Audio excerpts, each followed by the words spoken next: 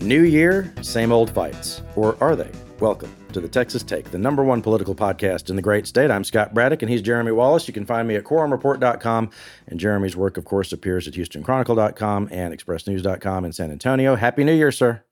Oh, here we go. It's like finally an election cycle. I love it. We're in the middle of 2024. Yeah, it felt like an election cycle to a degree all last year. But there's just no space anymore between governing and campaigning in Texas. I mean, we literally had a special session start on an election day. You remember that? Yeah, I think it was the last special session. There's no separation between the two anymore. As we go into this new year, I did want to say one thing, just a personal message to the audience. Thank you. We're about to go into 8 years of doing this show. And if you know the origin story of the show, Jeremy, I would not believe that we'd still be doing this. I'm the longest standing cast member, if you will. I was asked by the Houston Chronicle, this is how it happened. I was asked by the Chronicle folks about 8 years ago.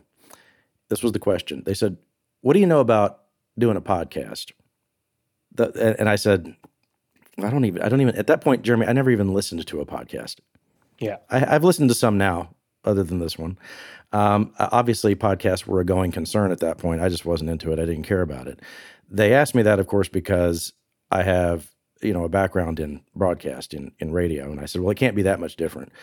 And I swear to you, I thought I was going to come in to the Chronicle office, I don't know, maybe for a week or two and help them get it started and then be done with it. Like it'd be a quick consult. Like, hey, here's how you do it. You talk into the microphone. You talk about your stories that you covered that week, and just talk about the topics that people care about and whatever. And I'm just still here. We've been doing this collaboration with the Quorum Report and the Houston Chronicle. Coming up in June, we'll find some way to celebrate this, Jeremy. Coming up in June will be 8 years of doing the show. And I can tell you that over the holidays, people were so angry that we weren't here for 2 weeks. And people miss it if we're not doing the show, if we're not in people's ears every single week talking about this stuff. And the show has become what I wanted it to be all along once I got, dragged into it. The show has become what I wanted, which is it just sounds like, hey, we're your friends talking you through what happened this week. We're not trying to tell you what to think about it or anything like that. Just trying to give you some perspective. And I really do appreciate that people have stuck with us for this long. So Happy New Year to everybody. Yeah, absolutely. And if you're like me, it's like, I'm sure there's a lot of readers out there. When something interesting happens when we're on a break, when somebody says something crazy, you're thinking, oh, I wish the show was going this week, so I could hear this clip, talk about the crazy stuff that was said on Fox or MSNBC or whatever. But here we are. We're going to catch up with all the things we missed. Yes, we have a few things to catch up on. There has been so much happening with the border. It's as if there was no holiday break with any of that. And we once again have the rest of the country noticing things that have passed the Texas legislature, just like happened with abortion, which we will also talk about here a little bit later in the show. But the immigration crackdown in Texas and all of the actions surrounding the new crackdown by the governor, it's really getting the attention of people who don't normally pay attention to politics, Jeremy. It's one of these things that's sort of transcending normal politics at this point. And I'll highlight that for you here. You know who Stephen A. Smith is? He's one of the sports commentators, a huge following. I mean, just for an example, he's got, I think, more than 6 million followers on Twitter, all over television. And he usually is talking sports, but in the history of the United States, there's a lot of overlap between sports and social commentary. I love when people will say, well, these sports guys, they shouldn't be talking about politics. And I say, have you ever heard of Muhammad Ali? Do you even know what you're talking about? This is not new for people in sports to weigh in on what's happening. Our politics is informed by our culture and vice versa, right? And Smith just went off about the new law, Senate Bill 4, which passed during one of the special sessions. And this is the one that has to do with local cops and state police being able to round up anybody that they think is illegally in the country or here was the nuance, that they think illegally entered the country. And it also, in the bill, by the way, it did say unlawful presence, right? So that could be from anywhere on the border up to Dallas, Fort Worth, and beyond. But Smith went off about this, talking about racial profiling. And look, he's not wrong to say that you're probably going to see that. I have covered this for decades, Jeremy, these kinds of proposals where people want the local cops to round up immigrants who are not, quote, lawfully in the country. And I have never heard anybody sufficiently answer this question. If you don't use racial profiling, how would you know to suspect that they're undocumented people in the country? I've never heard anybody. In fact, when this debate is had in the legislature, the people defending the legislation, what will they say? They'll say, well, that's not an appropriate question. That doesn't even have anything to do with what we're talking about. Remember, you heard Senator Charles Perry say that to Roland Gutierrez, a senator from San Antonio, when this bill was on the floor of the Senate. So here's Stephen A. Smith going off to his millions of followers and saying, you know what's going on in Texas is just wrong. People can be arrested who are suspected of entering the country illegally. Do you realize that means a law enforcement official can walk up to somebody, all right, they look Hispanic. Okay, their English is broken. They don't speak fluent English. So that could be a cause for me to arrest them. Let them deal with the problems later. Smith said it's racism, plain and simple. That's what we're going to do to our Latino brothers and sisters. It's racist. Somebody needs to say it, so I'm going to say it. It's a racist ass thing to do. Suspicion? Suspected of entering the country illegally. How can you be suspected of entering the country illegally? So you chilling in downtown Dallas or Houston. You hanging out with a bunch of folks. You're speaking Spanish instead of English.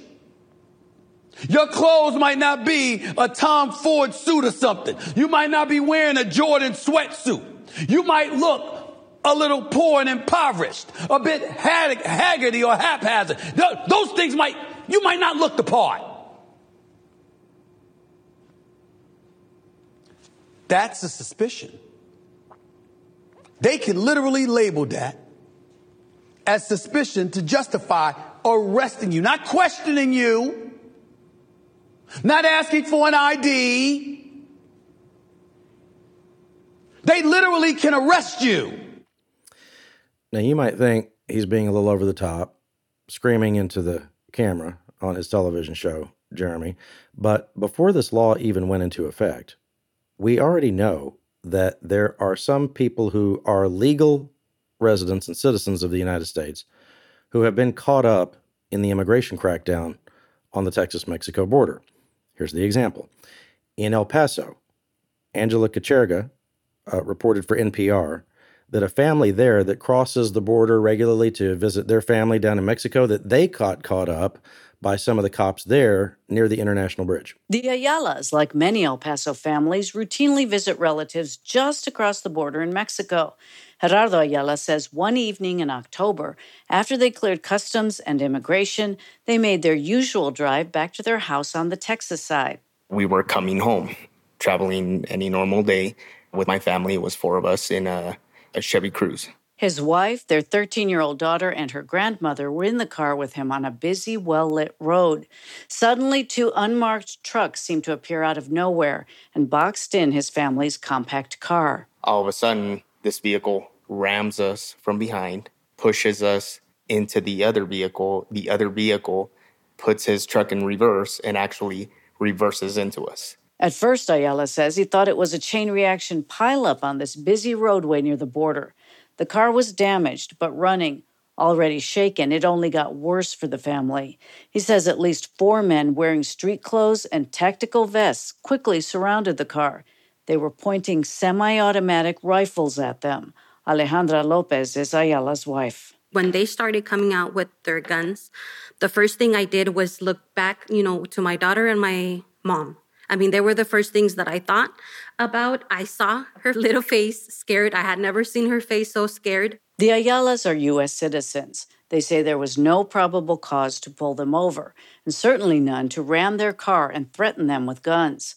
The Democrats in the Texas legislature are now saying, told you so, Jeremy, because remember, when these laws were debated in the Texas House and the Texas Senate, these Democrats were saying that you're going to have people who are citizens who will be caught up in these dragnets along the border and in other places where the cops will now be looking for undocumented people, rounding up people that they suspect of being, quote unquote, illegally in the country, close quote. And you know that when it comes to how the state will do this, there's going to be legal challenges, and we've seen the big one now. The Department of Justice is suing Texas, saying that we can't do this, that the state doesn't have this authority. Was there a case years ago that supposedly settled that? I'm trying to remember. Oh, yeah. It was in Arizona. Remember, they passed a law called SB 1070. And with that law, it was very similar. It was what was called the Show Me Your Papers bill at the time, right? And that Show Me Your Papers law was struck down by the U.S. Supreme Court. That was United States versus Arizona. And this question came up, and this is pretty important. You remember, Jeremy, that during the debate in the Texas House, the author of the legislation, David Spiller, was asked about whether this was about that issue, about whether Texas is seeking to have United States versus Arizona overturned, such that the state can just do whatever it wants when it comes to border security. This is the chair of the Mexican-American Legislative Caucus, Victoria Nieve Criado. She's asking Representative Spiller about that, and listen to his answer. And again, this is pretty important. This needs to be on the record. That people need to keep this in mind as the legal challenge plays out. You heard Attorney General Ken Paxton in the past has said that he hopes that the Supreme Court rules differently from the Arizona versus United States case, and which has already determined that states cannot enforce immigration, right? So you've heard the AG Paxton say that, right? I'm not advised. Or do you know that he made that stance or statement in the past? I don't know that. But you're working with his office on this bill, correct? We've communicated with many parties on the structure and implementation of this bill. Yes. Yes or no? Did you work with Attorney General Ken Paxton's office on this legislation? I just said yes. Thank you. Do you hope that the Supreme Court will overturn Arizona versus United States? No. I'm not asking for that. This is not that. I mean, people have asked me that. Are you trying to overturn Arizona versus U.S.? And my answer to that is no. Whether Arizona versus U.S. was properly rendered or not is irrelevant, because we have steered completely clear of what Arizona did, Senate Bill 1070, when they passed that in 2010, and the issues and problems that they had in the Arizona case. Now, this is where there is a giant disconnect between the legislative process of what happens there versus the rhetoric you hear from the governor, the lieutenant governor, the attorney general, etc. They're arguing publicly on Fox News Channel and everywhere else that Texas has got to be the government in the country that cracks down on immigration. You just heard the bill author there say that they're not trying to reverse what happened with Arizona versus the United States after that law was passed back in 2010. So do you hear sort of the timid way that Spiller is talking about that, Jeremy? During the debate, he's kind of just almost dancing around that. No. We don't want to get into that.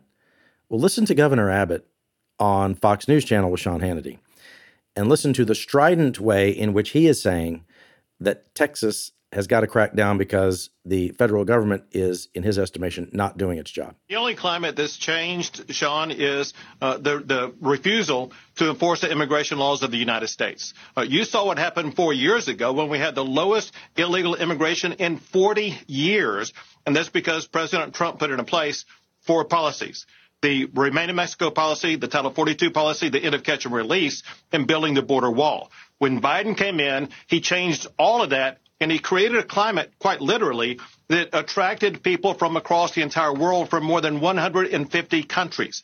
Texas is the only government in the United States of America that's stepping up, trying to stop illegal immigration by building our own border wall, by putting up the razor wire. And by the way, Joe Biden is also challenging me in the United States Supreme Court right now, Sean, trying to tear down the razor wire that Texas put up to stop illegal immigration. So, Jeremy, this is playing out in multiple courts as the feds and Texas lock horns in these legal battles. He mentioned the lawsuit over the razor wire, but then we also have the lawsuit about the floating border buoy system.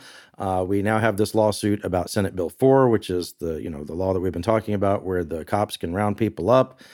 And then, of course, you have the governor busing migrants to quote unquote sanctuary cities like Chicago and New York. And you were telling me about the mayors in those places who were getting pretty upset about this. Yeah, you saw it at first during the break when, Eric Adams, the mayor of New York City, he's been fighting with Governor Abbott now for almost 2 solid years about this. They've been trolling each other, at events in each other's state, even, complaining about what the other is or isn't doing. And so it's been kind of ongoing, but over the holiday break, Eric Adams instituted new policies that require every single charter bus that has migrants, not just from Texas, but he was clearly aiming at Texas. He wants those buses to have to check in 36 hours before they make it into New York City, and they're only allowed to drop off in certain locations at certain times because he said Abbott and his buses have been dropping people off at all hours of the day and night without any sort of support around them. And so he put these new regulations in, which of course, Governor Abbott was quick to respond and fire back at him. So it's kind of a continuation of this battle. But then we heard other, mayors in other states starting to speak up about this. Yeah, so Chicago Mayor Brandon Johnson says that they haven't gotten any heads up or received any coordination from Abbott's office, and it's been very frustrating. Well, what we have is clearly an international and federal crisis that local governments are being asked to subsidize. And this is unsustainable. None of our local economies are positioned to be able to carry on such a mission. And what we have attempted to do is to create structure and some coordination around this humanitarian crisis.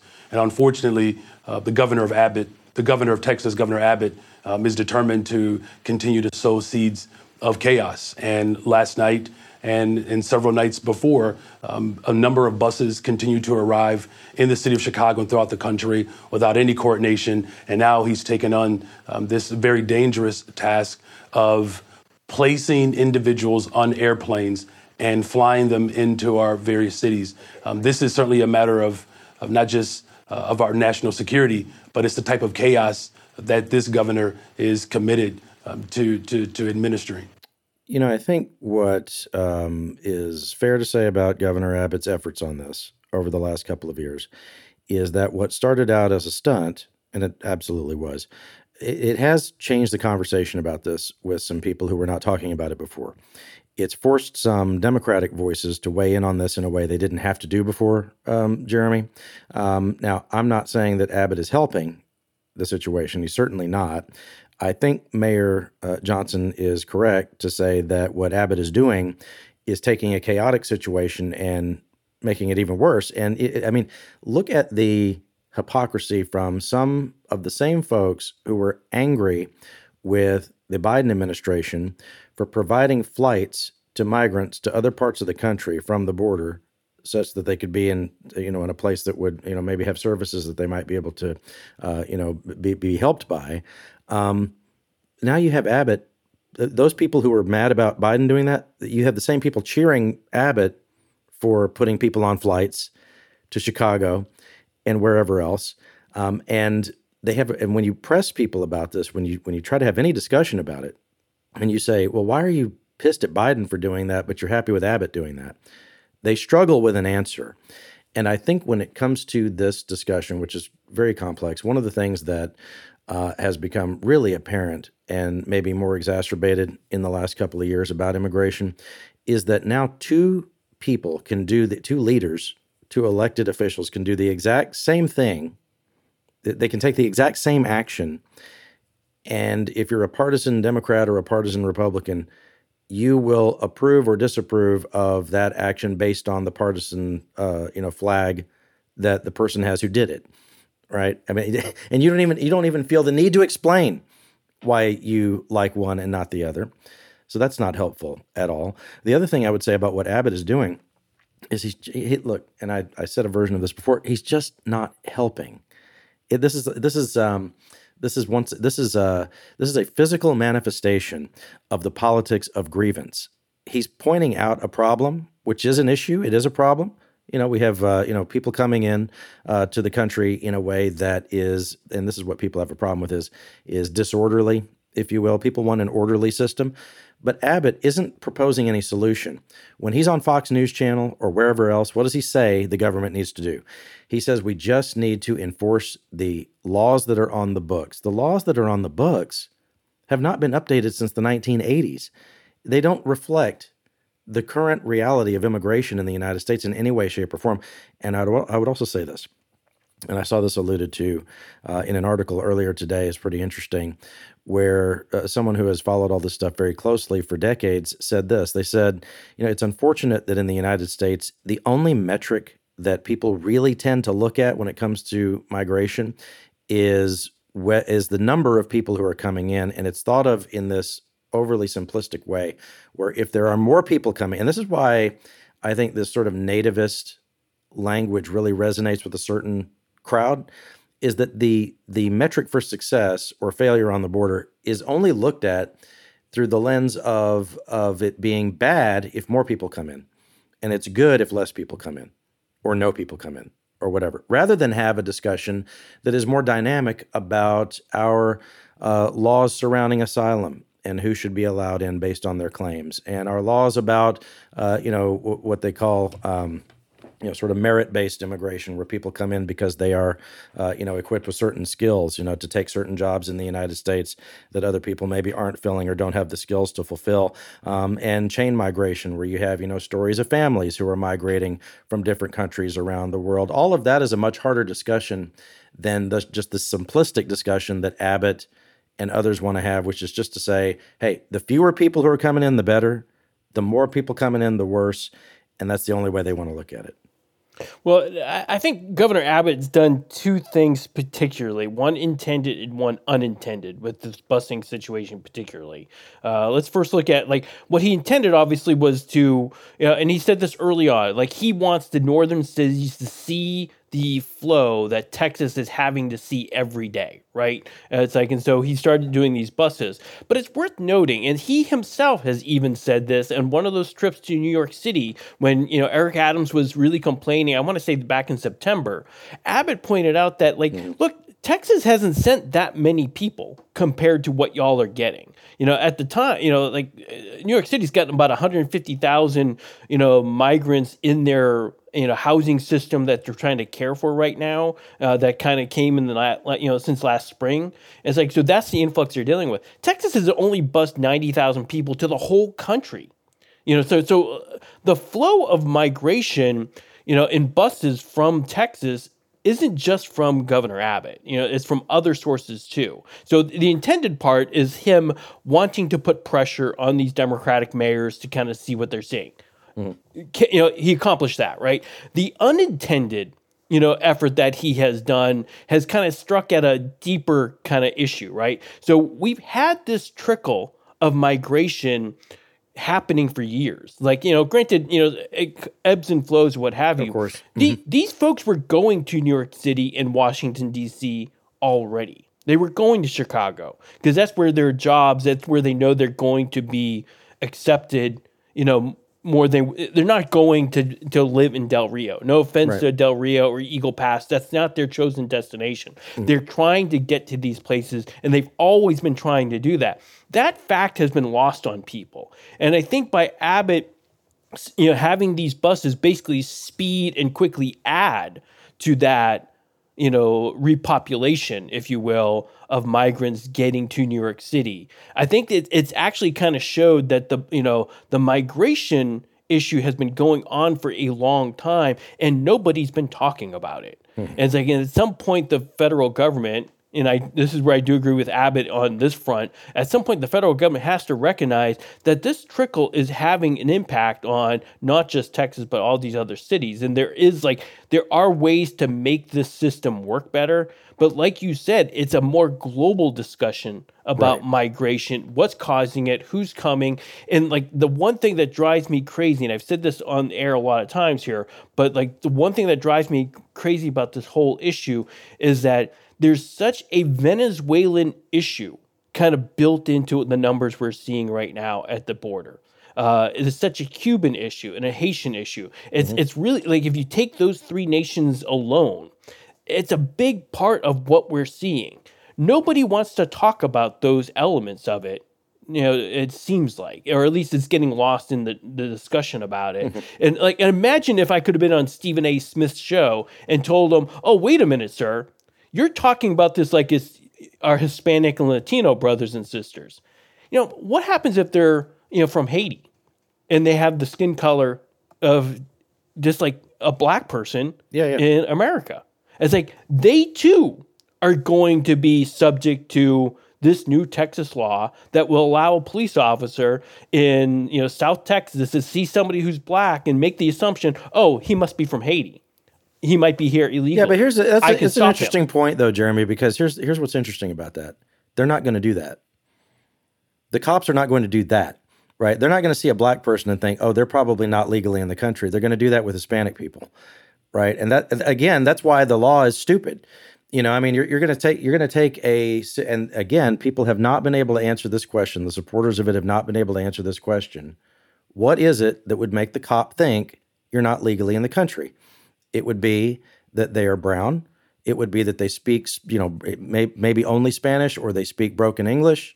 It might be those things, but they can never answer it might be the kind of job they're doing. And this came up in the Texas Senate debate. It might be that they are doing roofing work in Dallas, which you don't see a lot of white people doing that. Sometimes, but that is generally not who you see doing that work, right? And so that's why laws like this are flawed. And so I think that, Abbott's making this point that we have this problem, that there's this issue, and that there aren't resources available for people in these places, that they cross into Texas, from Mexico, and then they continue on to somewhere else, like you're saying. He's making the point that there's a problem. But he and others who are so stridently making this point that there's a, quote, problem are not advocating any real solution. They're not talking about the global discussion you're talking about. Instead, they're saying we just need to enforce the border. And how long can we do that in Texas when it's not working? By their own metric, it's not working. There are all of these people coming in anyway. They have spent $12 billion of Texas tax dollars in Operation Lone Star, that much at least, and it continues to go on. And now we have this new law where they're going to round people up, and none of this addresses any of the root causes of why the people are leaving those countries that you're talking about. Yeah, and if anything, some of it has almost incentivized it, I would dare say, right? Like if you're, in some of these Central American countries where people are fleeing, or in in South America from Venezuela, word's probably getting out on the street that if you can get to Texas, Texas will bus you to New York City, where you really want to be. It's like that is the message. Like the cartels know how to kind of use that information, and the people on the ground who aren't cartels know how to use that information. They are telling people, if you get there, you can get to New York City or to Washington, D.C., if you just get to the border, because Texas will help you get there. It's like, despite everything you're seeing, with the razor wire, it's like once you get across and you get processed, Texas, try to get on one of those Texas buses. It's a weird kind of incentive. I kind of you throw your hands up at some point. It's like, Abbott's saying the Biden administration is incentivizing, but hasn't he just incentivized them? Of course. It too? Right. It's like, and there's sometimes I'd like to kind of if politics were different, to get Abbott and Biden in a room, just with nobody else around, so they can kind of hash out a real solution, rather than just kind of throwing things from a distance. At each other. It's like there'd be kind of a different world, but that's a fake politics that doesn't exist in today's era. It's like, if you remember, after the freeze, there was a point where, Joe Biden and Greg Abbott were smiles and shaking hands, trying to help each other out. Very briefly, yeah. Yeah, that is so long gone. It's like it may as well have been 100 years ago. It could have been like, Harding and some other, governor kind of working out a deal at this point. But we're just in a spot where I think these guys, we just need some sort of broader conversation about is there a way to kind of deal with the crisis in Venezuela, in Nicaragua that would help us? And I think that's what, you see that happen this last week, where Mexico has said that they're starting to do repatriation flights back to Venezuela. So they're trying to help, and that of course that's pressure from the U.S. government to kind of do that. And so that's where the solution is probably going to have its roots, right? If Mexico can stop people from Venezuela for coming through. Again, I'm not sure if that's the right thing to do, because you go back to that humanitarian question. If people are fleeing Venezuela, a socialist dictatorship, where America used to be on the side of being against that, including the Republicans, it's if we were really for that, wouldn't we want those people to find refuge in the United States? Don't they have the best asylum claims of anybody in the world right now, leaving Venezuela? Yeah. It seems like it on paper. Well, with Abbott and Biden not talking to each other, you have to wonder if the Republican leadership in Washington and Biden are talking to each other. And the answer is sort of, right? They've been in some talks about immigration and border security. Speaker Mike Johnson, as you noted on Twitter, got a look at the border this week. He led a delegation of, members of Congress who I'm sure at least some of them have never been to the Texas-Mexico border. They were also in Eagle Pass this week. And Speaker Johnson told CNN's Jake Tapper that it is a humanitarian crisis. He said that's correct. But he said the $14 billion package that's been proposed by the Biden administration will not help the situation. We walked through the centers today, Jake. It would make the average American citizen cry to see what's happening here, and it must stop. Right, which is why some people are saying why not pass the $14 billion supplemental bill that President Biden has put before you to at least try to help with some of these issues. That won't solve. That won't solve any of the problems I just articulated. Right, that won't do a darn thing. Well, I'm sure the people in the Border Patrol agents that you're with think it might do something, at least in terms of making their job a little easier for the next month or so. No, actually they don't. They don't want the $14 billion? No. I just quoted to you the deputy chief of the U.S. Border Patrol, and he said he doesn't need more buckets. In other words, he doesn't need more personnel to handle the flow. He needs to turn the flow off. That's what we're talking about. This is not about sending more money down here. It's about changing the policy, and the White House seems not to understand that. But the policy that Speaker Johnson and Governor Abbott and other Republicans are championing, those policies have to do with telling people don't come to the United States at all with the Remain in Mexico policy, by building a wall, and once again, only talking about enforcement of laws that we have had on the books for decades. Now, I will give Republicans credit for something. Even though what they're saying isn't helpful, I mean, I'm being charitable with that. Even though what they're saying does not help the situation, they do have a message about it. They go on TV and radio and they can talk nonstop, a blue streak, about immigration and border security, right? And they've gotten very good at this over the years. The Democrats, if I asked you what's the Democratic position on all of this stuff, there is one, but it's a lot harder to articulate. It's as you have said many times, Jeremy, the Democrats don't come to the table with the simple solution for a very complex problem. Instead, their solution would be a lot more complex and therefore harder to explain, although some things are not that hard to explain. You may have seen this guy, Ron Filipkowski. He's a commentator, a lawyer, and he goes on MSNBC and everywhere. And he said that Democrats are just shying away from this when they actually do have a story to tell. Communicate the issues. They have to communicate their policy. I also heard today, KJP, the press secretary, talked about how many people have been deported since May.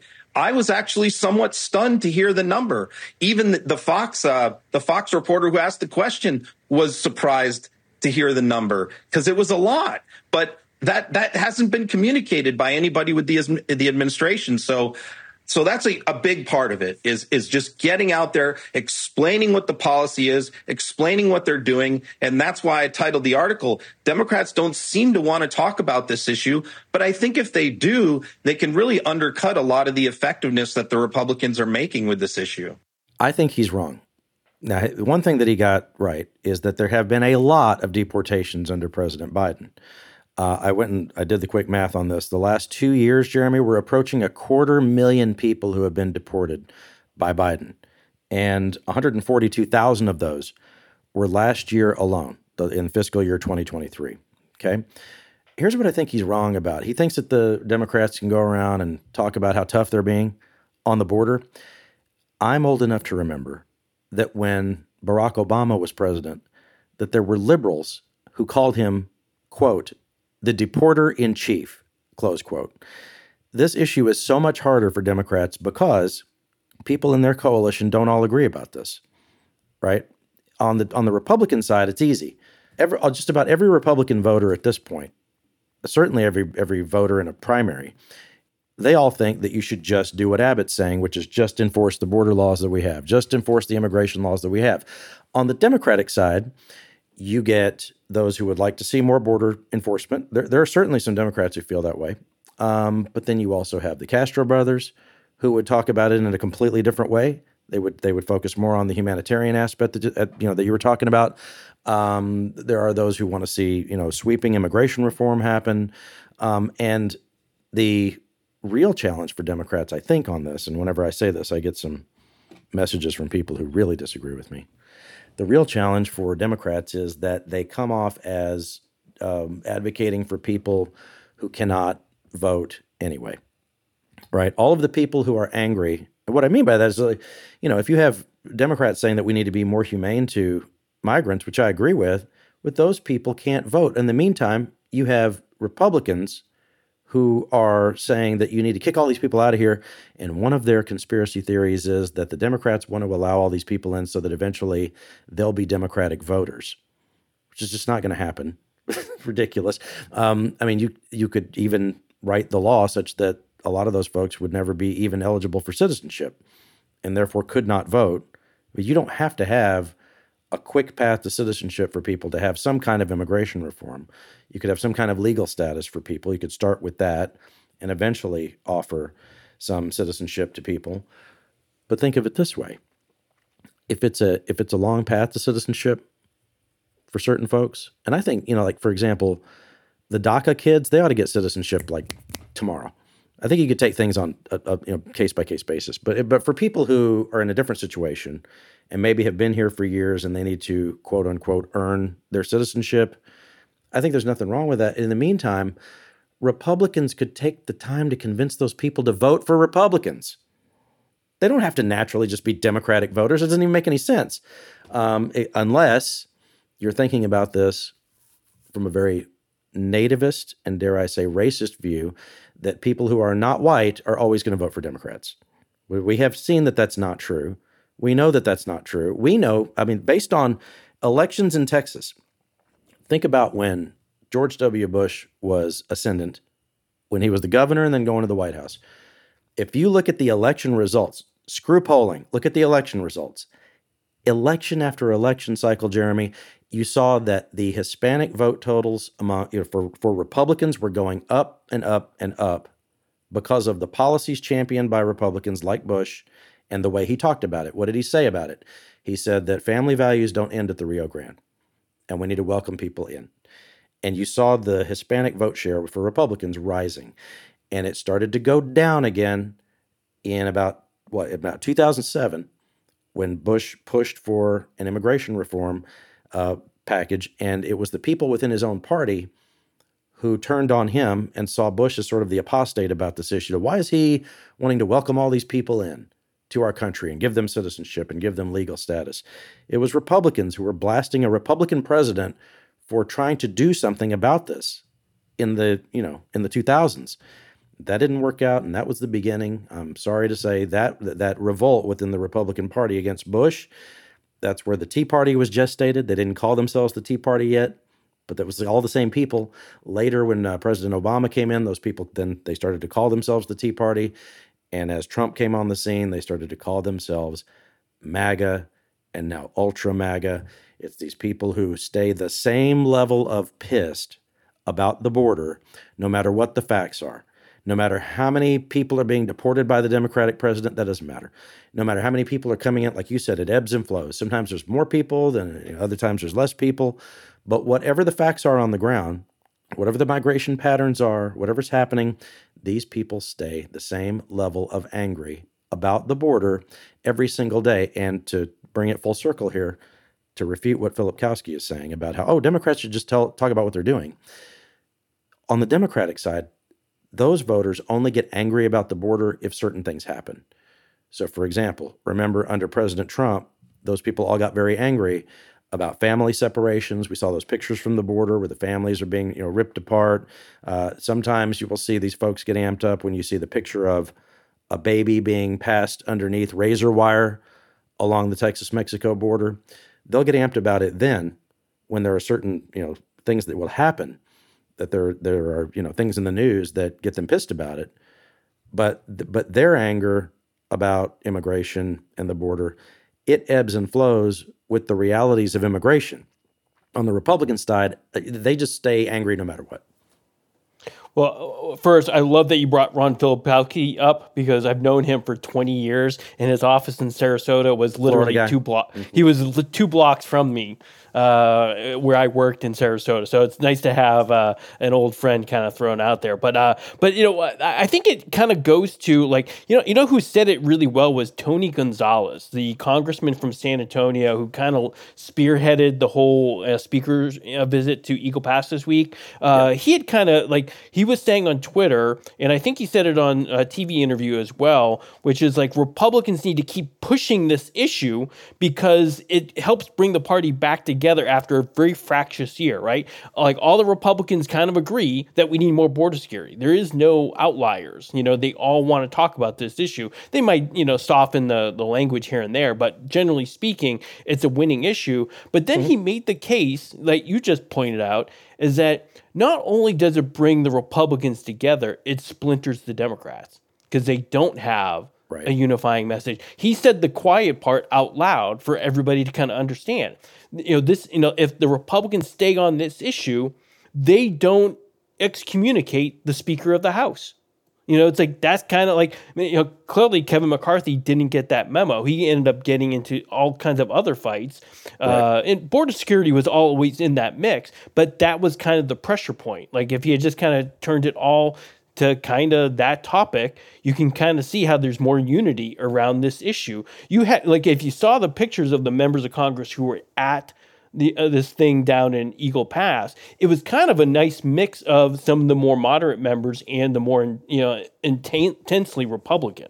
We're talking the spectrum was there, which kind of shows you how that all comes together. But then you look at the Democratic side and that spectrum just in Texas, before you even step foot outside of Texas, is so vast. Like you pointed out, the distance between Henry Cuellar and Julian Castro or Beto O'Rourke is vastly different on this issue than Sylvia Garcia and Lizzie Fletcher. It's this topic is going to get 17 different answers from 17 different members of Congress, if you ask them on the Democratic side. Just on the Democratic side. On the Republican side, it all is almost always the same answer. Build the wall. Remain in Mexico. Period. It's that simple answer to the complex problem emerging itself constantly on this issue, which makes it difficult for Democrats because, like you said, they don't have the simple answer that people can rally around. There is a simple answer, which is let's take care of these women and children who are coming across the border, particularly. It's there is a human compassion that every single person, even when Mike Johnson was having the press conference, there was a family that was coming across the river, and it was it's a 6-year-old and an 8-year-old who were coming across the river with a mom. It's while the press conference was going on, the video of it just kind of tells you the issue. They're talking about building the wall and putting all this razor wire to stop those little kids from getting to the shoreline and then having a better life in the U.S. than they did wherever they came from. I don't know where they came from. I don't know if they were Venezuelans or Nicaraguans or where, but that's the point. It's like that the Democratic issue is within them. And it's like, how do you get that issue to a broader audience that people kind of get behind you on when the Republican message is so simple, right? Right? Where it's just like, build a wall. And that Simple, seems to resonate. Well, simple, and they can. These guys have gotten so expert at it. They can get to the border and immigration. They can get it. They can go there in either one move or two moves from any other issue.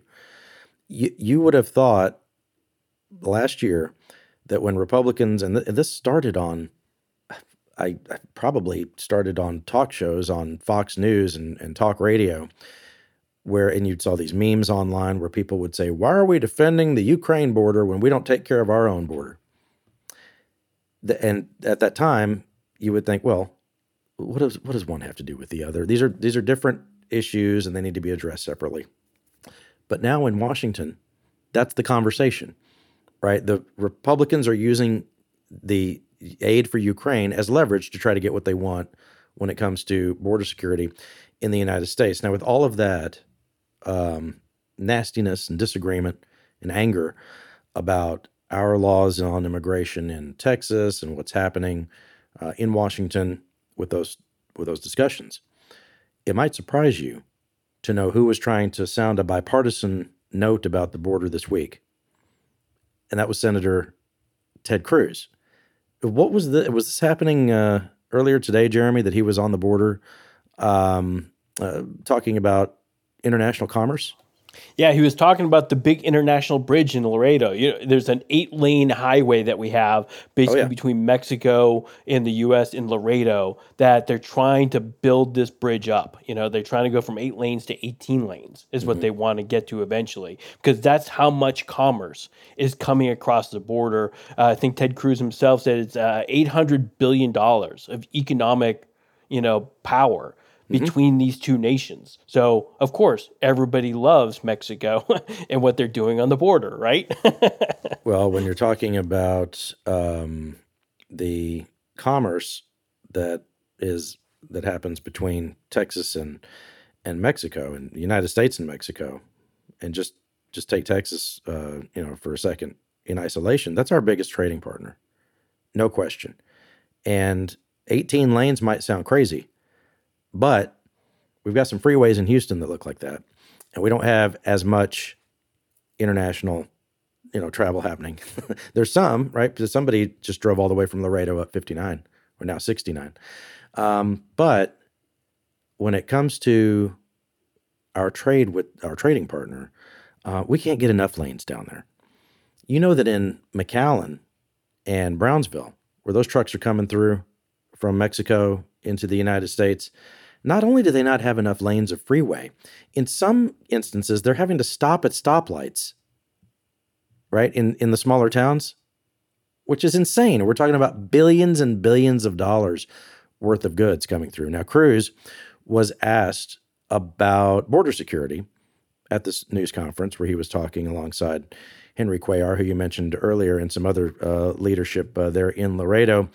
And very interesting, Ted Cruz did not take the bait about talking about an immigration crackdown. Instead, he wanted to stay focused on the bridges. Security is an issue that is incredibly important. I spend a lot of time on it, but I want to keep today focused on the topic of this event, which is the legislation that was just signed into law that is going to produce thousands of jobs and billions of dollars of commerce for the state of Texas and for South Texas in particular. Jeremy, when you saw that, what did you think? Well, look, the first thing that comes to mind is money. Rules everything still, right? It's like, you can talk all you want about border security. It's like we want to build walls, but my goodness, we still want that money flowing in from Mexico. And so you see, Ted Cruz, working on legislation with Democrats and other Republicans in Texas to kind of make sure that the permitting process for these bridges speed up. He did make a point, it's like, and he has been accurate in that when the Biden administration got into office, they changed the process in which, bridges, international bridges specifically, get approved. They put more permitting, environmental permitting, up front that has to get done before the bridges can go through, which was creating the delays. And, the legislation that he, Henry Cuellar, John Cornyn, and really the rest of the Texas delegation worked on ends up making, speeds that permitting up. So, we don't have to wait for all the environmental permits to happen for the bridges and the bridge work to start happening. So, so he is correct in that. It's like that, but you just can't help but think, man, this is an election cycle thing, yes, right? We see this from now Ted you're Cruz. To the point. Mm-hmm. Yeah, we see this from Ted Cruz all the time. When you start off an election cycle, even numbered years, every 6 years, he starts talking about being a bipartisan, beacon for the state of Texas, right? It's like, this is not the image I think a lot of Texans kind of associate with him. But it's not just this, but you'll remember on the, so this bill that he was touting, this legislation was wrapped up into the National Defense Authorization Act. This is the legislation that Ted Cruz voted against almost every single year of his existence, right? He made it a point to vote against the NDAA for all kinds of reasons. Not this year. This year, he voted for the bipartisan NDAA. It had this legislation in it. And so, all of a sudden, he is Mr. Bipartisanship on this issue. And later on today, on Thursday here, as we tape this, he's going to be having a press conference touting legislation he got, tucked into that same NDAA to help deal with the CHIPS Act, which is that semiconductor law.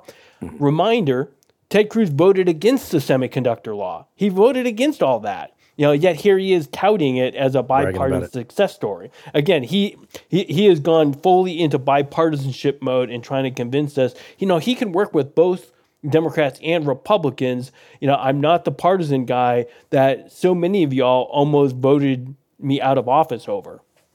Yeah, he is a master of GOP primary politics in Texas.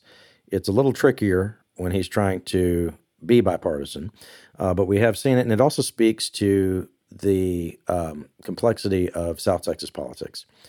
I think that Cruz and Abbott understand that, and Abbott certainly should have learned it after he followed the lead of failed former candidate Don Huffines. You remember when Huffines was saying, just shut all the bridges down. Well, you remember how that went. Trucks backed up forever, and prices for things in grocery stores either going through the roof, or you couldn't find things in grocery stores that you normally would be able to get. But the commerce along the border in Texas is so significant. A lot of that's passed through, right? For the people on the border. They don't see a lot of it, but there is some. And we saw another South Texas politician have a little bit of I'm going to call it a micro scandal this week. I'm going to give you this information, Jeremy. You know about Mayra Flores, the former congresswoman. Yep. Who was only in office a little bit longer than Shelley Sekula Gibbs.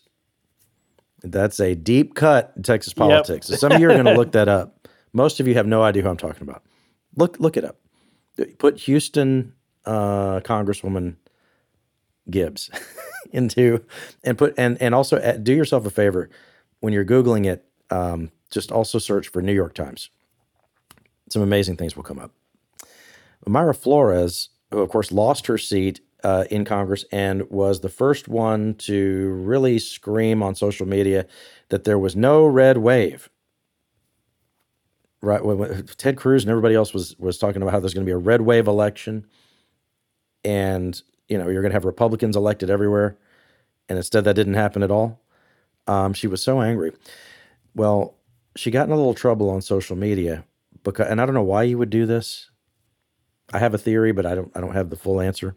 She got in some trouble because she was stealing photos of Mexican food from other people's social media and then using the photos as if she was the one who made the food. And, you know, and everything has to be a gate, right? Watergate, scandal, whatever that. Some people were calling this Grubgate. Oh boy. Because, yeah. Okay. I'm reading from Current Revolt, which is a right-wing publication. This is not some liberals who went after Mayra Flores. That also makes this interesting. CurrentRevolt.com is very conservative in their point of view. I mean, you talk about MAGA or whatever. These are very conservative people. Tony Ortiz is one of their writers there. I think he runs the thing. He says that there are two things that Texans know as fact. Politicians lie about stupid stuff, and Mexican food is tasty. Both of these facts collided yesterday in what many are referring to as Grubgate. It's almost like he's saying, you know, like a lot of really smart people are calling it Grubgate.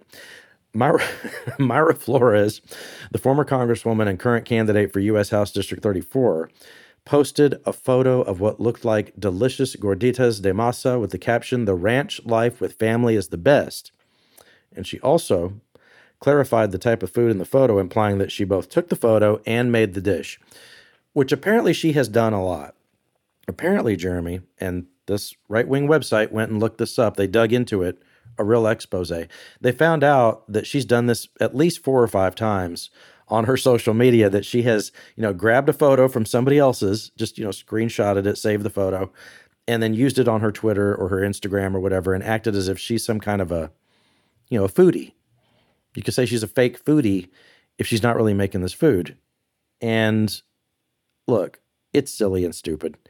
There's no consequence for something like this. Although I would say, I'm just trying to take this in a thoughtful direction. It seems that Congresswoman Flores, that her career as a chef is a mirage. And I would say, so is her candidacy. Here's why I'm saying that. Because as you know, she's running for Congress as a Republican in a Democratic district. She's raising money from people around the country, once again trying to make this case that Republicans are going to be able to, you know, win in South Texas, which has traditionally been Democratic. It's been a big narrative that Republicans have pushed across the country for a few years now, that South Texas is the next place that's really going to turn Republican. But the congressional map, Jeremy, as I see it after redistricting, and you were talking about this a little bit as well, it's set. She can't win that, right? I mean, maybe I'm wrong. I don't think she can win that race, and I don't think that, just looking at the numbers, that for any of the congressional seats in this state right now, after redistricting, if they're Democratic right now, they're going to be Democratic this year. If they're Republican this year, they're going to be Republican this year. Think about the way that Republicans have to run in South Texas, even when it's a swing seat. Now, Congresswoman Flores still has some of her signs, the billboards and yard signs and stuff up from the last time she ran. And you know what's missing from her signs? I was in the Valley some over the Christmas break. What's missing from her campaign signs is the word Republican. Because in South Texas, that's not a brand that you run under, right? It doesn't work. You have what's on her campaign signs. It's things like, you know, God, country, family, that sort of stuff, appeals to values, issues. But anywhere else in Texas, if somebody's running as a Republican, what does it say on their yard sign and on their billboards? It says conservative Republican for Congress, or conservative Republican for Texas House or Texas Senate, or whatever it is. They can run on the Republican brand. In South Texas, you can't really do that. And I don't see where much is going to change with that. There is potentially one state Senate seat that coming up this fall could be swingy, if you will, in South Texas, that one Republican could be able to take out a Democrat down there. I'll get into more on that later. I think there are some state house seats that are similarly situated. There's one that's held by a Republican now in South Texas. I would say that if this is a Trump year, which it looks like it's going to be, all indications are, unless something dramatically changes, that Trump is going to be the nominee at the top of the ticket. That means for any districts that might be considered swing districts at all in this state, they're probably going to swing toward Democrats. All of the polling indicates that. And again, screw polling, all the election results indicate that, right? Whenever Trump has been at the top of the ticket or been in office, especially in 2018, that has accrued to the benefit of the minority party in this state. Yeah, if I were a Democrat, as crazy as it sounds, if you're running for Congress or for the U.S. Senate, you want to see Donald Trump on the other side, because it does help your numbers. If there were any competitive congressional districts, that's what we're talking about. And really, it's and you got to go back to in 2018 and 2020, which seems like a lifetime ago, but really, it's look how competitive those years were. It's you saw so many, congressional battles, that were legitimate swing states or swing, districts in Houston, San Antonio, up in Dallas. There were a lot of good fights out there. You had Republicans and Democrats, even in safe areas with competitive races. So there was a lot of energy in the election cycle. But look what redistricting did. You see that Republicans in the Texas legislature ended up dealing with Democrats to shore up both parties. So you see, there was clearly deals struck to, okay, we'll make it easier for Lizzie Fletcher in Houston to win her reelection, because it'll help us if we put more Democrats in her district and get them the hell out of Troy Nail's district. Because, Troy Nail's, he's in a district he had been in a district that was, really reachable for a Democrat in this type of election cycle, except they carved up, Fort Bend County into so many pieces and took the Democratic pieces out and stuffed them in to Lizzie Fletcher's district. So the voters, again, were just, cut up. But you saw that happen everywhere else on the map, too. Republicans in Texas went a very different way than Republicans in other states who were like, hey, let's make more competitive seats and, trust that we can pull this off. They were like, no, let's just shore up everybody so nobody's competitive. And so this is the first time in a long time that I'm looking at all the big national prognosticators. Y'all may have heard of things like the Cook Political Report or Stuart Rothenberg and Inside Politics. Or Larry Sabato's Crystal Ball. All those things typically had Texas races on the list. Think of Will Hurd for the longest time, in the 23rd Congressional District was always on those lists as gonna have to fight like hell to hold on to his seat. Tony Gonzalez has a seat now. That seat had been competitive, but that's not even on the list anymore because they shorted up so much. They stuffed so many Republican, leaning voters into that district that now even that district isn't considered as competitive as most of the competitive races in the nation. And so we're just not even on the list. There's not a single Texas race on the toss-up list. And I don't know when the last time that happened in my lifetime.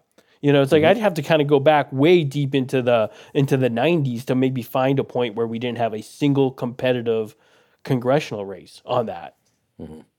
Well, I mean, this has been a very interesting couple of years when it comes to all that, because in previous redistricting cycles, going back to, I'm going to go back 20 years on this, Republicans in this state and elsewhere, as you say, they would always try to increase the number of Republican office holders as much as they could in redistricting.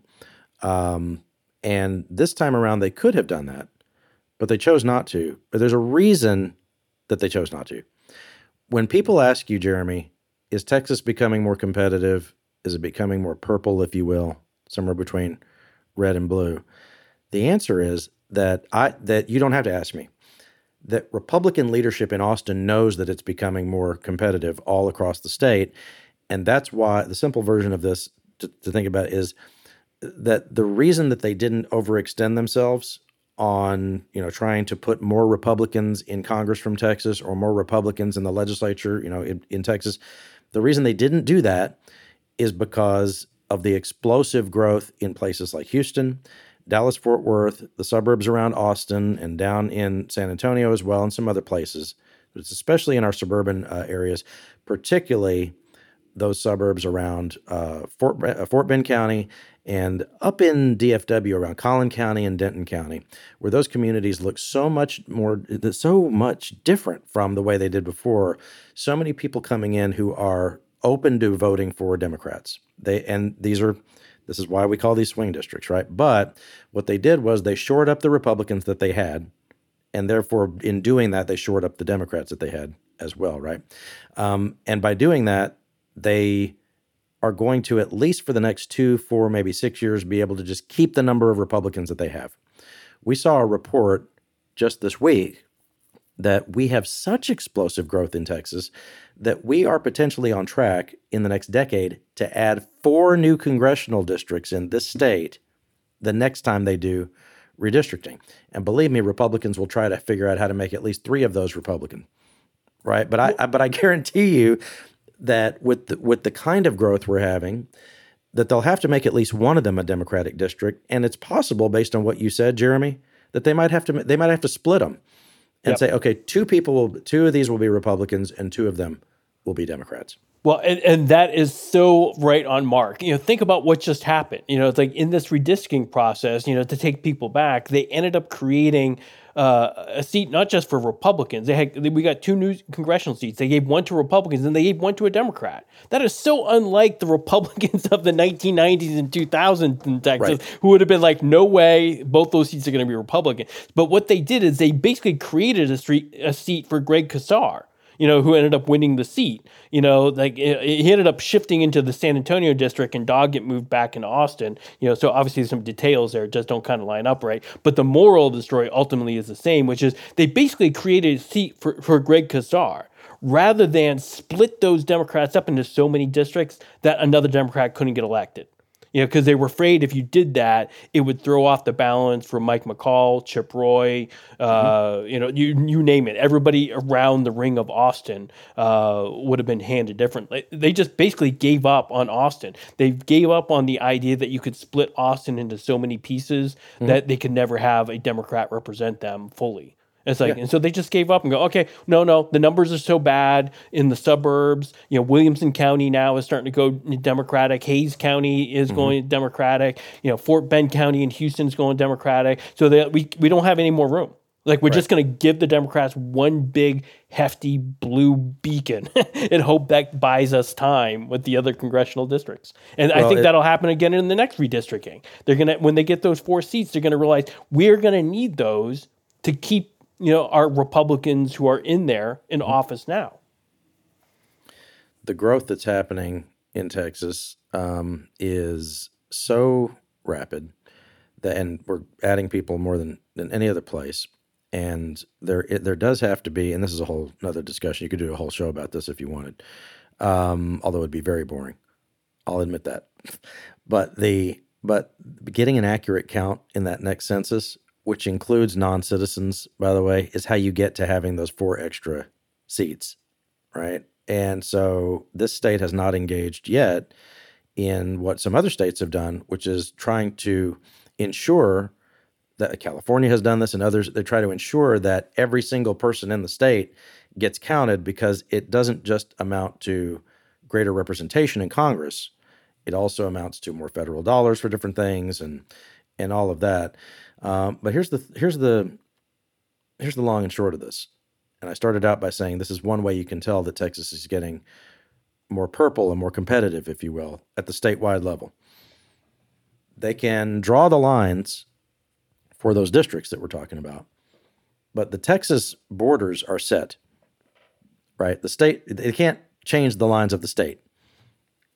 You can't redistrict or quote unquote gerrymander the state. It continues to get more competitive overall because of all the things that we're talking about. Here's another way that you know that. Remember, we told you before the year was over that for the very strict abortion crackdown we have in Texas, which now has women having to go to the courthouse and ask for permission for medically necessary abortions, that Ted Cruz doesn't even, there he was sounding bipartisan on the border. On abortion, he didn't even want to answer the question. If go back and listen to the last show, he was basically running away from any reporter who would ask him about the case of a woman who has a pregnancy that involves what's probably a terminal diagnosis for the pregnancy. And he just said to call my press office. I'm not going to talk about that. He could take a lesson from the senior senator, John Cornyn, who did over the Christmas break get asked about this and finally did have an answer. Remember, just like a few weeks ago, the last time we did the show, Cornyn just said, I'm not even a state official, so I'm not really going to talk about things I'm not responsible for. He found a different way to talk about it during a press conference about something else that was happening, again, as I said, over the Christmas break. NBC5 reporter in DFW, Phil Prazan, asked Cornyn about it, and listen to what he said. And Jeremy, I think this, on the abortion issue for this election year in 2024, this could be interpreted as a pep rally for both sides, for Democrats and Republicans. Take a listen. I do have thoughts about it. Number one, quite appropriately, the Supreme Court has said this is a state law matter. It's not a federal issue. And so, quite appropriately, the Texas legislature has passed a law, which then the courts have been called upon to interpret.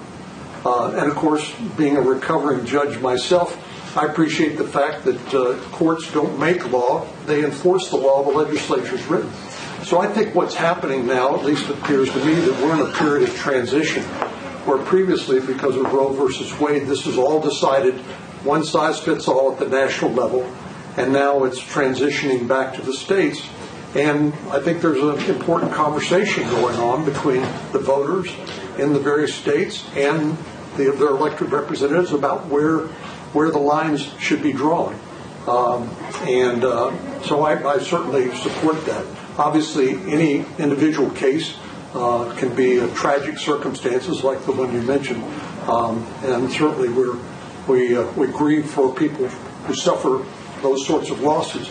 But I think this is a matter that's going to have to be worked out over time in a conversation between state lawmakers and the voters. Now, when Cornyn says a conversation between lawmakers and the voters, what he means is elections. The message that voters can send to lawmakers is to either vote for them or not. They can have conversations with them. They can call their office. They can, show up at events. They can talk to them during campaign stops. When Texas House members or members of Congress are, and he's talking specifically about the legislature. So when House members or Texas state senators or their campaign workers are showing up at people's doorsteps to ask for their vote, leading up to the fall, especially in some of those, what I do believe, at least for legislative races, will be some of those swing districts. This is going to come up. These local races are eyeball to eyeball. The people have to go talk to folks. If you're a Republican running somewhere, if you have a competitive race, which again, there's not very many of them because of what redistricting, because of the redistricting we were talking about. But if you're a Republican, you have to go everywhere that the three voters might be having coffee and go talk to them, right? You've got to have your block walkers out there talking to people. I mean, think about the way that campaigns at a local level happen. It's primitive as in like the way that they used to sell vacuums door to door in the 1950s. They have to go knock on doors and talk to people. That can be an uncomfortable thing for anybody, right? I mean, first of all, why is this person at my house? Why are they knocking on the door? Oh, and now they want to ask me to vote for somebody? And when I'm covering these campaigns, Jeremy, one of my favorite tactics to try to figure out what's really going on in these races is I'll say to the campaign, hey, can I go block walk with y'all? Because I want to know what people are saying when they knock on the door. I know what the campaigns are saying. I know what their literature says. I know what the pitch is from the candidate. But I want to hear the reaction from the voter at the door. And what did they ask them about? Because when they say, hey, tell me what your concerns are about state government. If you are going along for one of these block walks in suburban Texas, where they get, a mom answers the door, this will come up. This abortion restriction, these laws are going to come up, and they're going to want Republicans to have an answer about these exceptions. As you said during the last show, that's a very difficult discussion. There are simplistic ways to think about abortion restrictions. We just shouldn't have any abortions at all. That's kind of the way that our Republican leadership talks about it. Abbott, Patrick, and the rest. Patrick at least has said that, we are now sort of what Cornyn just said. We're now transitioning after Roe versus Wade, and so there are going to be some changes here and there. There was no appetite in the legislature last session and during multiple special sessions to do anything different about what has happened with abortion. So, and I'm bringing this full circle again, because so few of those legislative races are competitive, and we have basically one marquee statewide race this year, there's one person who's going to have to come up with an answer for this. He was running from reporters last year. He's going to have an answer for this, and that's Senator Ted Cruz. He's on the ballot, and this is a very tricky issue. I mean, he can say he's pro-life all day long, but when you have women whose lives are at risk because they can't go get an abortion, which doctors are saying that they need, well, we're in a whole different world about all this. Yeah, absolutely. And the fact that you brought up door-to-door salespeople, particularly vacuum cleaners, is like, it only makes me think about Willie Nelson. So I gotta, if you remember the story about Willie Nelson, like he ended up selling vacuum cleaners and encyclopedias door to door before he tried this other thing called music. So it's like, it kind of gets me back to There's that. a reason no one remembers that. Yeah, exactly. He ended up as a musician. But so absolutely, we get a Willie Nelson reference in there. But going back to Cruz, look at what he's potentially dealing with. It's like this year is going to be so interesting because if Trump is really on that ballot as the Republican nominee, what we know for a fact from the 2016 and 2020 elections is that suburban women, particularly, were leaving the Republican Party and not voting for him. That is why, you can look at like how Beto O'Rourke's campaign against Ted Cruz did. Sure, Beto was an energetic dude and all, but also you're kind of living in that environment in which, in a Trump world, Republican suburban women were leaking out of the party. It's like, and so Ted Cruz goes into the cycle potentially with Ted Cruz already, or with Donald Trump on the top of the ticket, hurting that vote. But then you have this issue of abortion rights, which is particularly important for suburban women as well, right? So you get two elements that are potentially driving suburban women to the polls against Republican voters. Mm-hmm. So as much as it looks like redistricting and even kind of the mood of the nation, maybe it's not a big swing year, you never kind of quite know at the beginning of a cycle. It's like, I know people have heard me say this 100 times, but really a year in politics is a lifetime. It's like, we don't know what's coming. We don't know what else is going to happen in this year that could turn what seems like a ho-hum election cycle into a all-out battle up and down the line. So maybe Tony Gonzalez is in a fight for his life by the end of the year, and we just don't know it yet. It's like, we just, it'll take some time for this to develop. But I can tell you this, if this does get competitive, if Ted Cruz does struggle to win re-election, that is a bad sign for where Republicans are going to be going in the next couple of cycles. Because it's usually towards the end of redistricting where the wheels start coming off for Republicans. Right. That's when Democrats start getting close in some districts that they shouldn't because of that population growth we've been talking about in Texas and that voter registration growth in Texas. It's like, I got to tell you, the voter registration growth in Texas is abnormal. What we've seen since 2018, we're approaching 4 million voters added just since 2018. To put that in context, remember, the previous decade, the voter registration was almost flat, even though the population was growing. Like, we were stuck at 12 million registered voters for the longest time. Here we are, we're approaching 18 million, at this point. And it's like, and that's in an 8-year window, really, it's taken off. That influx of new voters, plus the population shift, plus Trump at the top of the ballot, plus a bunch of angry women, particularly on the abortion issue, and you got all the triggers for a combustible election cycle. So yeah, as we kind of go into the cycle, man, this is going to be interesting to see how this plays out. The polls and prognosticators can tell you all kinds of stuff, but until people start getting to that ballot box and we kind of know what they feel like, when, who they're mad at, first in March and then in November, it's like, until you know that, we just don't know how this is all going to sort out. So this is actually the most exciting time of the year for me as I kind of look at, like, boy, what could happen still? Like, lots of stuff could happen in this cycle. And thankfully, you and I are going to be here to break it all down. Yeah, that's right. Now, one of the guys who is trying to save Republicans from some of that damage that you're talking about is interesting that you saw Ted Cruz earlier trying to be bipartisan. And it continues to be interesting, at least to me, that Congressman Chip Roy, who used to be Cruz's staffer, Roy continues to be this anti-Trump guy.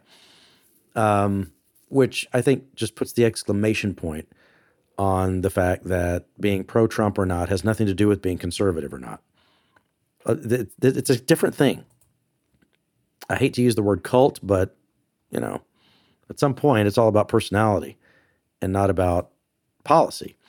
Roy continues to be attacked all the time by the MAGA crowd, and he's punching back. And I missed this at the end of the year.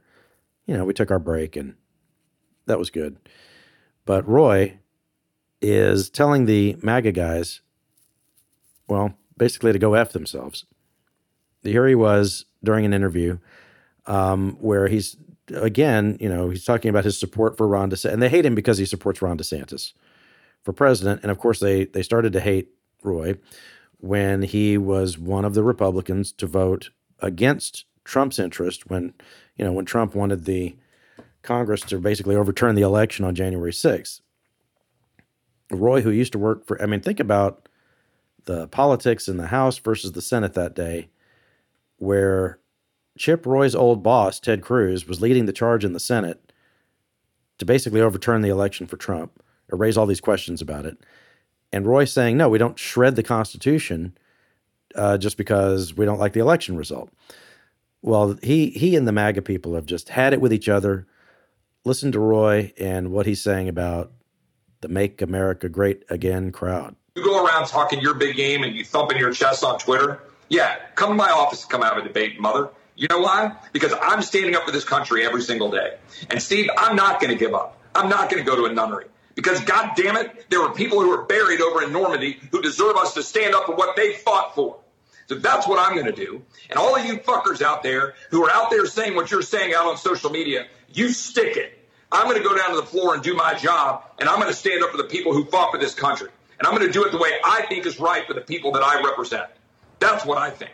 What happened to a country where we can't even have order? He was saying that DeSantis, as the governor of Florida, should be making the case that as president, he would return order to the United States. Of course, Roy has been going on about the issues along the southern border. That's his main rallying point.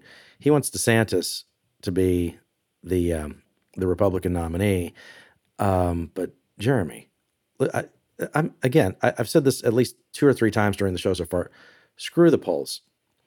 There's almost no indication, whether it's anecdotal or the polls or anything else, that tells you that anything is going to happen in the Republican nominating contest other than Trump being the nominee. Is there anything that tells you any different? Now, we could sit here and come up with theories about, and some of this has happened in the past, New Hampshire, Iowa, you can have surprises. Obama winning Iowa was a surprise, right? Ted Cruz was able to pull off the upset win in Iowa when he was running against Trump. Of course, then he got crushed later, but he was the last man standing, to his credit, and they took that all the way to the convention. And remember, the Republican base really turned on Cruz for just a little bit there when he wouldn't endorse Trump. So they've had some bloody battles. But if you want to sort of deal with the bleeding that DeSantis and Nikki Haley are having to deal with, Nikki Haley, who was supposedly hailed by the Koch brothers network and establishment Republican types as, she's some sort of antidote to Trump. She made what I would say is not just a New Hampshire mistake, but also a general election mistake when she just wouldn't even use the word slavery to answer a question about what caused the Civil War. And that caused a meltdown in her campaign. And DeSantis, every time he tries to make any argument against Trump, he just gets shredded by the MAGA people. Yeah, the only thing is and you mentioned it briefly here with Iowa. Iowa is such a wild card. It looks like we know how it's going to play out, but you just never know. The folks in Iowa have had a history, particularly on the Republican side, of voting for Rick Santorums and Ron Paul and, obviously Ted Cruz. They kind of go off the script. They didn't even vote for Reagan, man. They voted for George H.W. Bush over Ronald Reagan in 1980 in the primary. Mm-hmm. And a lot of people forget that, but they have a tendency to kind of breathe life into some candidates that maybe we hadn't been thinking about. So who knows if they do that this year. We'll know soon. It's amazing. We're just like a week and a half. Yeah, we're a week and a half away. Next week is the last debate before the primary actually happens up there. Of course, Donald Trump won't be part of it, but who knows how all this plays out? I don't know. I'm always of that mindset. Let's see how Iowa kind of handles this stuff. There'll be a storyline out of it. If Trump crushes everybody in it, like the polls suggest he's gonna, then maybe DeSantis drops out and it's all Haley versus Trump going into New Hampshire. I don't know if that changes the dynamic at all, but there's still something there, at least to kind of look forward. Very different, presidential cycle than what Republicans have dealt with in the past, right? You think about that crazy 2016 election cycle, where like every Republican and their dog was in competition, and everybody seemed to have a shot at Iowa when Ted Cruz, did actually win Iowa. So you're like, okay, who knows what can happen? The field seems to be set for Republicans this year, I think, in a way that's so different from those other elections we're talking about, because they do have a former president running well, I'll add one other thing to that. A former president running who the base of the party doesn't believe lost the last election to Joe Biden. Everything about it is different. In previous elections, when a major political party loses the election for the White House, they do some introspection. They put it this way, they sit in a corner and think about what they did wrong. And then they try to figure out, okay, why is it that the American people don't love us anymore, and we need to shift up what we're doing to win next time? With the Republican Party, there's just no indication, whether it's the polls, whether it's the stories you hear about what's happening on the campaign trail, the ways in which DeSantis and Haley and whoever else, Chris Christie, all these people who have been running, the stories about the way that their campaigns just aren't working out. They're not catching fire. I mean, by all indications, Nikki Haley, who is the former governor of South Carolina, will probably lose South Carolina to Trump in all likelihood, right? All of this is different because there hasn't been any introspection by the Republican Party about what they need to do different if they're going to beat Joe Biden this time. There is a belief in the Republican Party that and this is widespread, there was a time when this would have just been sort of a conspiracy theory that you would say, this is just the dark corners of the internet are talking about this. But with it now, with this conspiracy theory that Trump didn't lose the election, it's widespread within the Republican Party. Those people really believe that. And so for those voters, they do believe, as a consequence, they believe that all they need to do is just do the same thing again. Just have Trump run again, say all the same things again, make his case to the American people, and he'll beat Biden. And what they're missing is that that's not true at all, that Biden did win. And if you accept the reality that Biden won, then you could also then accept that he's also the only politician to ever beat Trump other than Ted Cruz. Right? In an election. I mean, that's where we're at. So we'll keep an eye on it. I mean, this is going to be a wild year. I mean, look, things can twist off quickly in Texas politics and national politics, as you know. We focus on Texas here. I tend to think that it's a little, and this is not to my personal interest to even say this, Jeremy, but we're here to bring you the truth. It's my inclination to think that what we've been told are going to be these bloody, nasty primaries in Texas over the next couple of months, that it's really not going to be that competitive. I think we'll get into it in shows that are coming up.